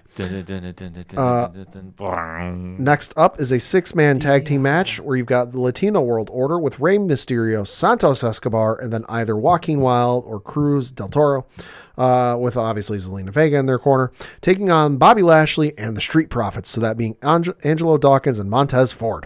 Interesting storyline here. Santos Escobar has been really stepping into the role of wanting to step out of Ray's, quote unquote shadow, if you will, and be the champion and the true leader of the LWO. Yep. And they've been planting those seeds very, very nicely. Very subtly. So you really have to pay attention, but they've been doing it, and I think that's great. So to see them in this matchup, it also kind of reflects what they're doing with Bobby Lashley setting up his faction. Yeah. And obviously he's been very critical of the Street Profits and saying about how they need to be more serious, they need to send more of a message. Yep. And this is going to be a really fun match. I do say Team Lashley wins. Yeah. I agree. I think because Escobar is going to cost Ray. In some capacity, it might be an accident. Yeah, he might have him distracted. He might have him, tied up, not literally, but like, he's talking to him, trying to get back on the same page, while whoever's the third person, Joaquin Wilder, Cruz del Toro, is in there eating. I don't think Ray or Santos is going to eat the pin here. I think it's whoever the third person is in the team is going to eat the pin because Ray and Santos are going to come to, I don't want to say blows, but they're going to come to a disagreement during the match. I agree fully. Next up is a triple threat match for the WWE Women's Championship with Io Sky defending her belt against Asuka and Charlotte Flair. This is going to be a great match. Should be. Io Sky has been on a tear, obviously winning the title. Has been putting on some great matches. Asuka and Charlotte, that's always a solid match, no matter how you want to very formidable book them. Yeah. So this one, honestly, could go literally any way. I'm going to say Sky wins. Okay. But don't doubt that Bailey does something to cost her. Well, didn't Bailey, and correct me if I'm wrong, it's been a week, so a long week.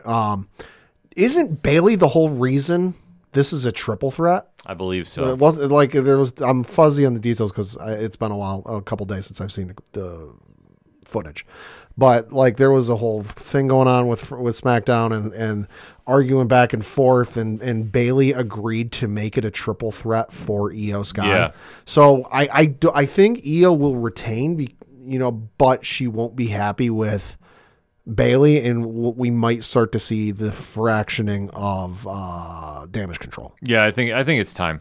I think the faction has really kind of run its course, so I need to kind of start seeing it separated in some way, somehow. Well, and especially with Dakota, like if Dakota were there, I think you could make it work for a little longer than you did. But Dakota not being there and being out for I don't know how many more months, she's not imminently coming back in the next week or so. Yeah. So she's going to be out for a little while. Like there's only so much you can do with Bailey and Io Sky by themselves. If Dakota's there, you got a little bit more leg room. I'm not saying another year's length out of this, but you get another couple months out of this. Yeah. But with just the two of them being there, it's kind of tying their hands. It's tough. Yeah, it's tying their hands. Yeah. Next up is a tag team matchup between the Bloodline with Jimmy Uso and Solo Sikoa. Obviously, Paul Heyman will be in their corner, taking on the team of John Cena, the GOAT, as they're calling him these days, and L.A.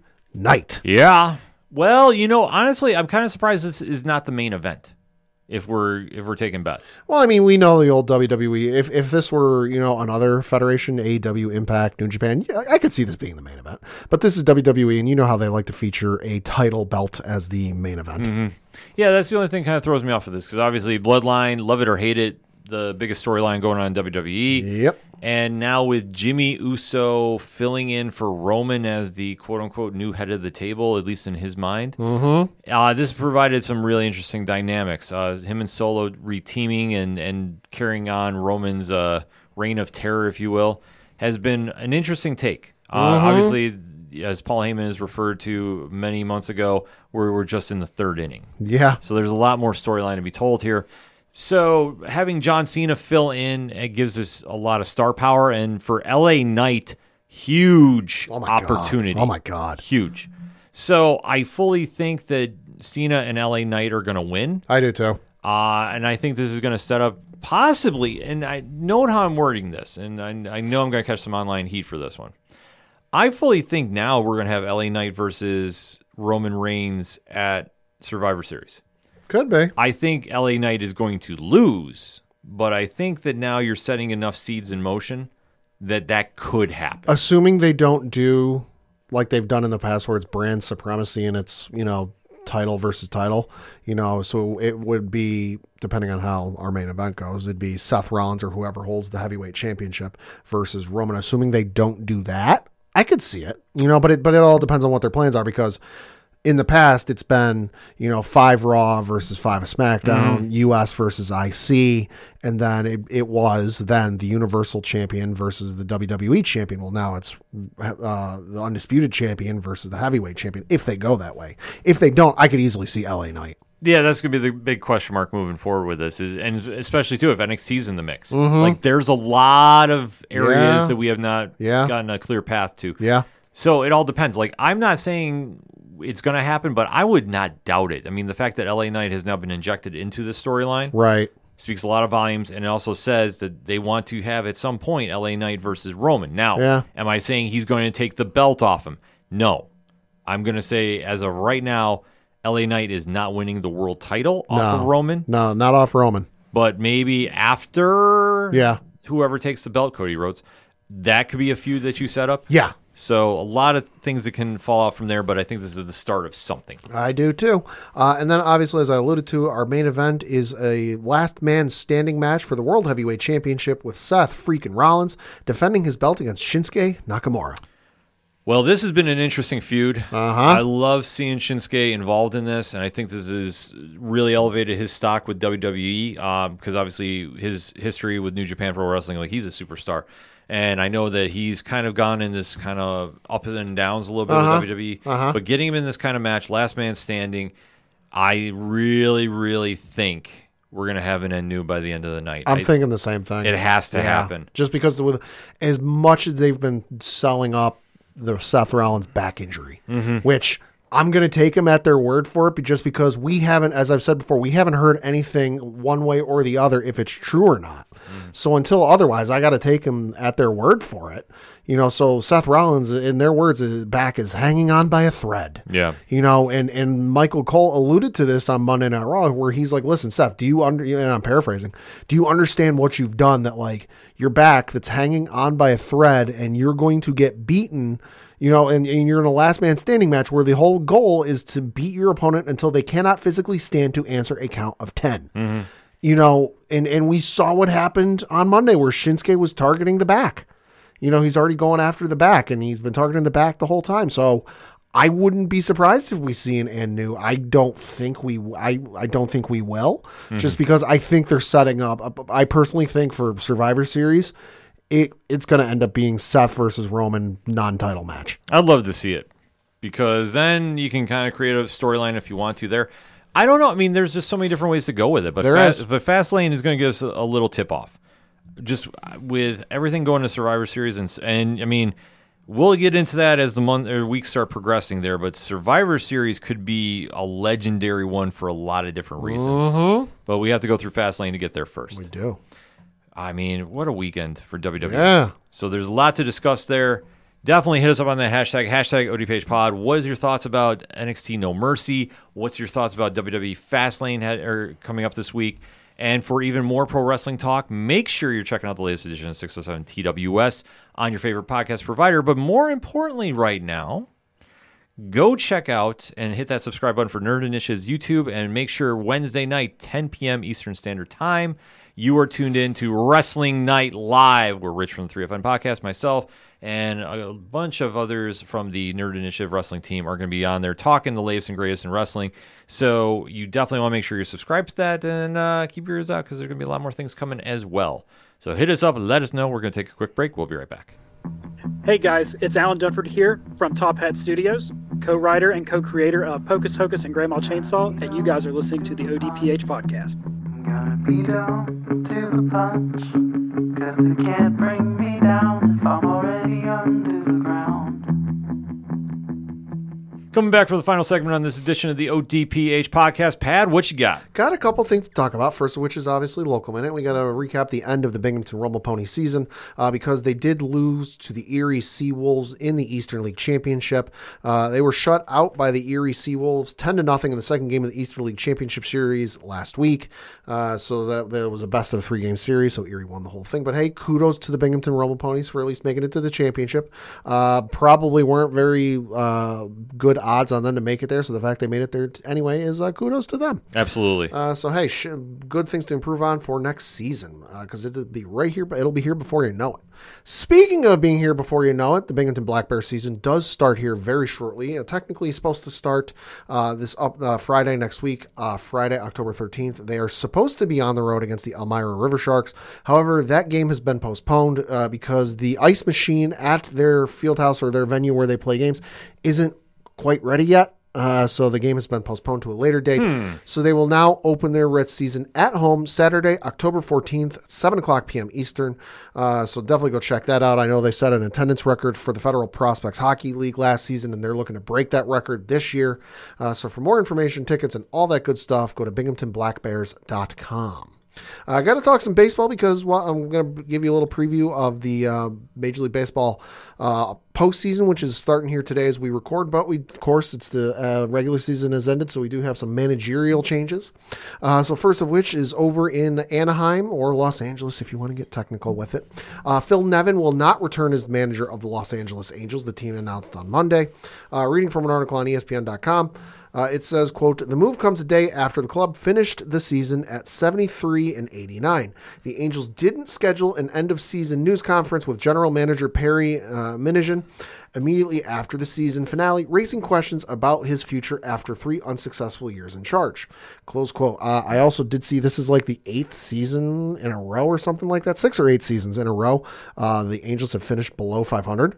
So when you have 2 of the best players on the planet, that is very unacceptable. Yeah. Over here on the East Coast, you have the New York Mets moving on from Buck Showalter. He has been fired. Reading from an article on CBS.com, it says, quote, Reigning National League Manager of the Year Buck Showalter will not return to the New York Mets next season, he told reporters prior to Sunday's season finale. He managed the team's final game, where the Phillies won 9-1.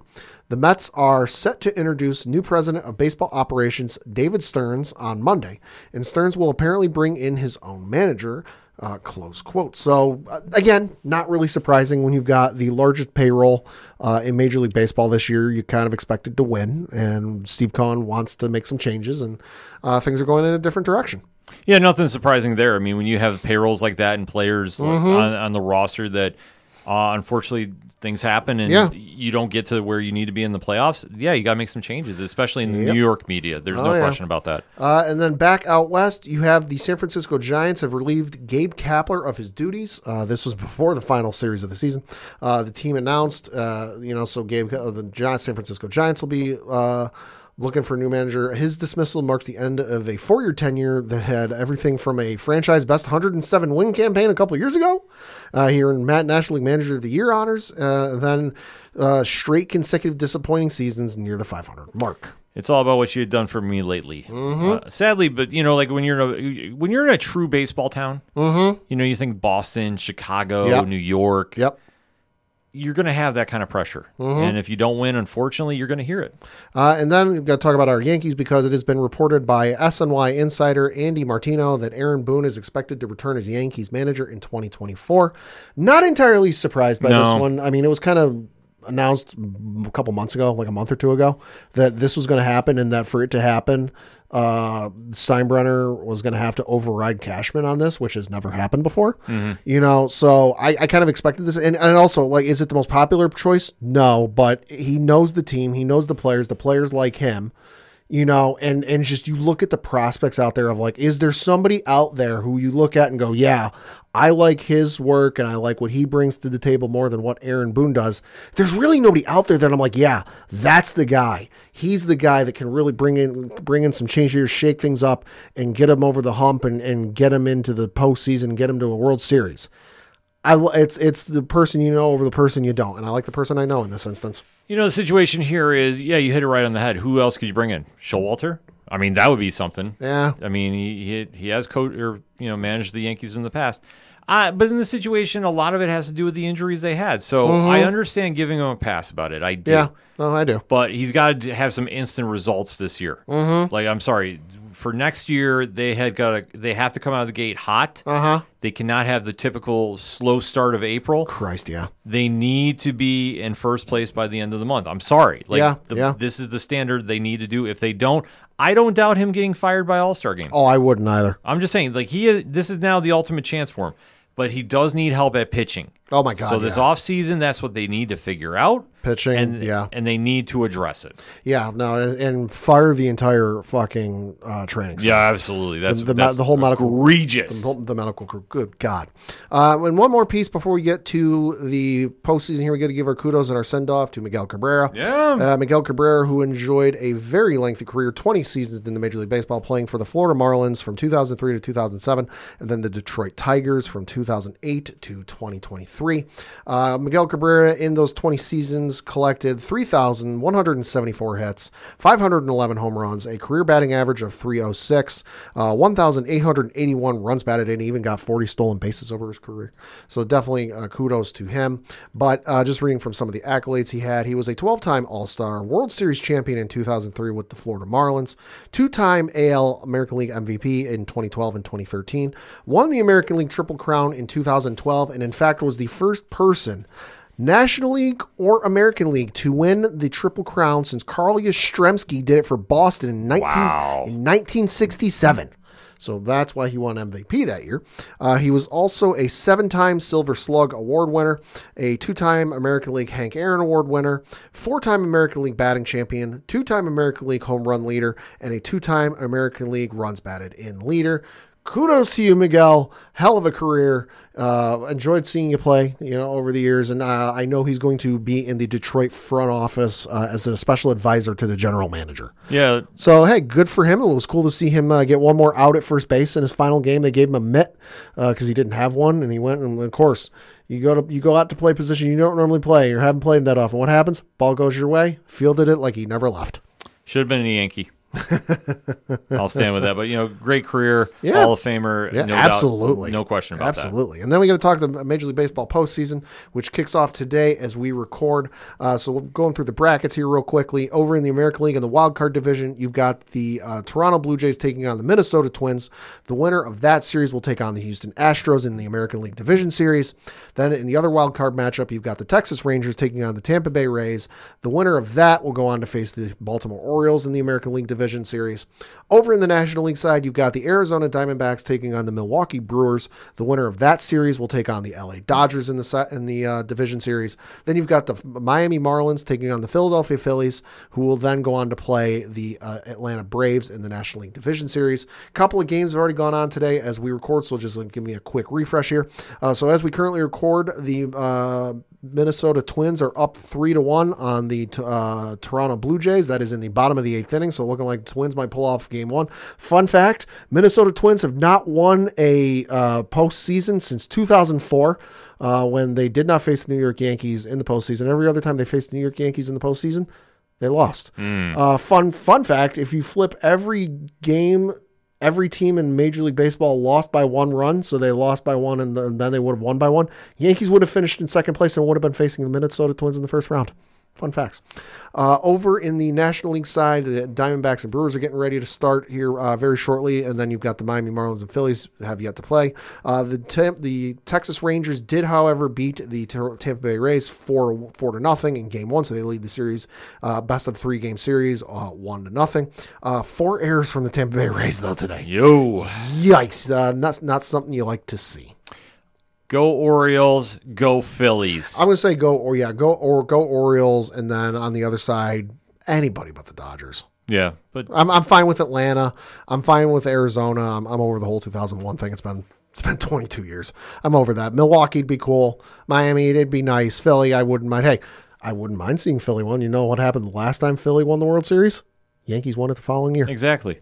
Plus, they also have the theme song last postseason, too. They do. Which gets played. I'm sorry. Yeah, they do. It catches my ear every time. Uh-huh. I hear a lot. So let's talk about closing out a little AEW action, because if you were following Nerd Initiative YouTube, and we always say, make sure to drop that subscribe, you heard the Wrestling Night Live post-show recap of AEW Wrestle Dream, their pay-per-view event that happened this past weekend in Seattle.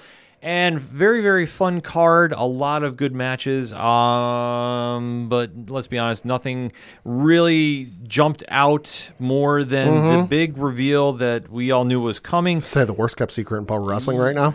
Correct. The Rated R superstar, formerly known as Edge, Adam Copeland, has signed with AEW. So after 25 years, he has left WWE. His contract ran out. They could not come to terms on a new deal. Yep. So he has made his debut with AEW, so he is going to be on their program this week for their 4-year anniversary of AEW Dynamite. Listen, solid win for AEW. Yeah. Edge at this stage, I think, just wants to have some fun before it's officially done, and he is going to retire right. On his terms. Well, and it's like he said in the quote-unquote letter, he penned on Twitter. He's essentially done everything in WWE that you can. Yeah. Tag team winner, main event in WrestleMania, won Money in the Bank. He won the Royal Rumble. He's won the main title. He's probably won the US and IC title, whatever else it is. Like, there's nothing left for him to do. Yeah, exactly.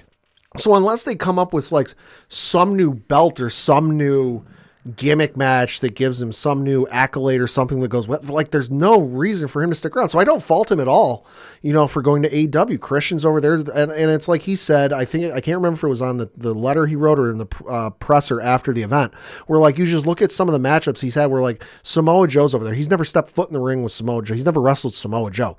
Sting's over there. Astonishingly, he's never wrestled Sting in his illustrious career. So I don't fault him for that. Hey, good for him. It's a place where he's happy. It's a place where he's got some fun, and there can be some banger matches. Absolutely. Like I say, and the big thing too, which I'll just end things on, is if you're mad because he went to AEW and you're a WWE fan, stop. Be a fan of pro wrestling. It doesn't matter where they go. Support a wrestler if you like them. If you're a fan, it doesn't matter what federation they're wrestling for. It doesn't matter if they're on the pay-per-view or they're working the indies. be a fan. Hi, a WWE fan, not an AEW fan here. Very well noted on this Very show. well noted. Very well noted. I'm not mad at Edge. He went to AEW. I'm happy for him.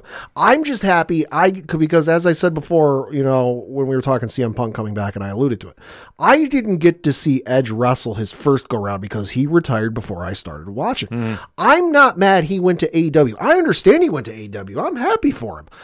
I'm just happy for as brief a run as it was, in a couple years, from what, like 3 years, give or take? Yeah. 3 years, if you're going calendar date, if you go by actual date, not quite, but whatever. I'm just glad I got to see him, and I can sit here and say, I got to watch Edge wrestle live on my television, and it wasn't a replay from pay-per-views past. Exactly. So I'm happy for that. Exactly, and that's the thing you need to be. Be a fan of the wrestlers wherever they're going, and don't get into the tribalism of hashtag I'm with AEW only and hashtag WWE Universe for life only. Be fans of wrestling. Yeah. There's so much good that's out there right now. Just watch it all. Be fans. Yeah. Be happy. Yeah.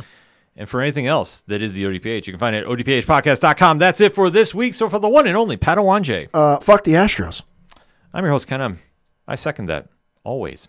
Thanks for listening to the ODPH podcast, or watching on YouTube, because we do post the episodes up there as well. We'll catch you next time.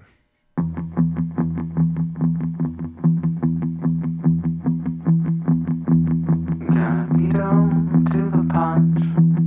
Gonna beat 'em to the punch. 'Cause they can't bring me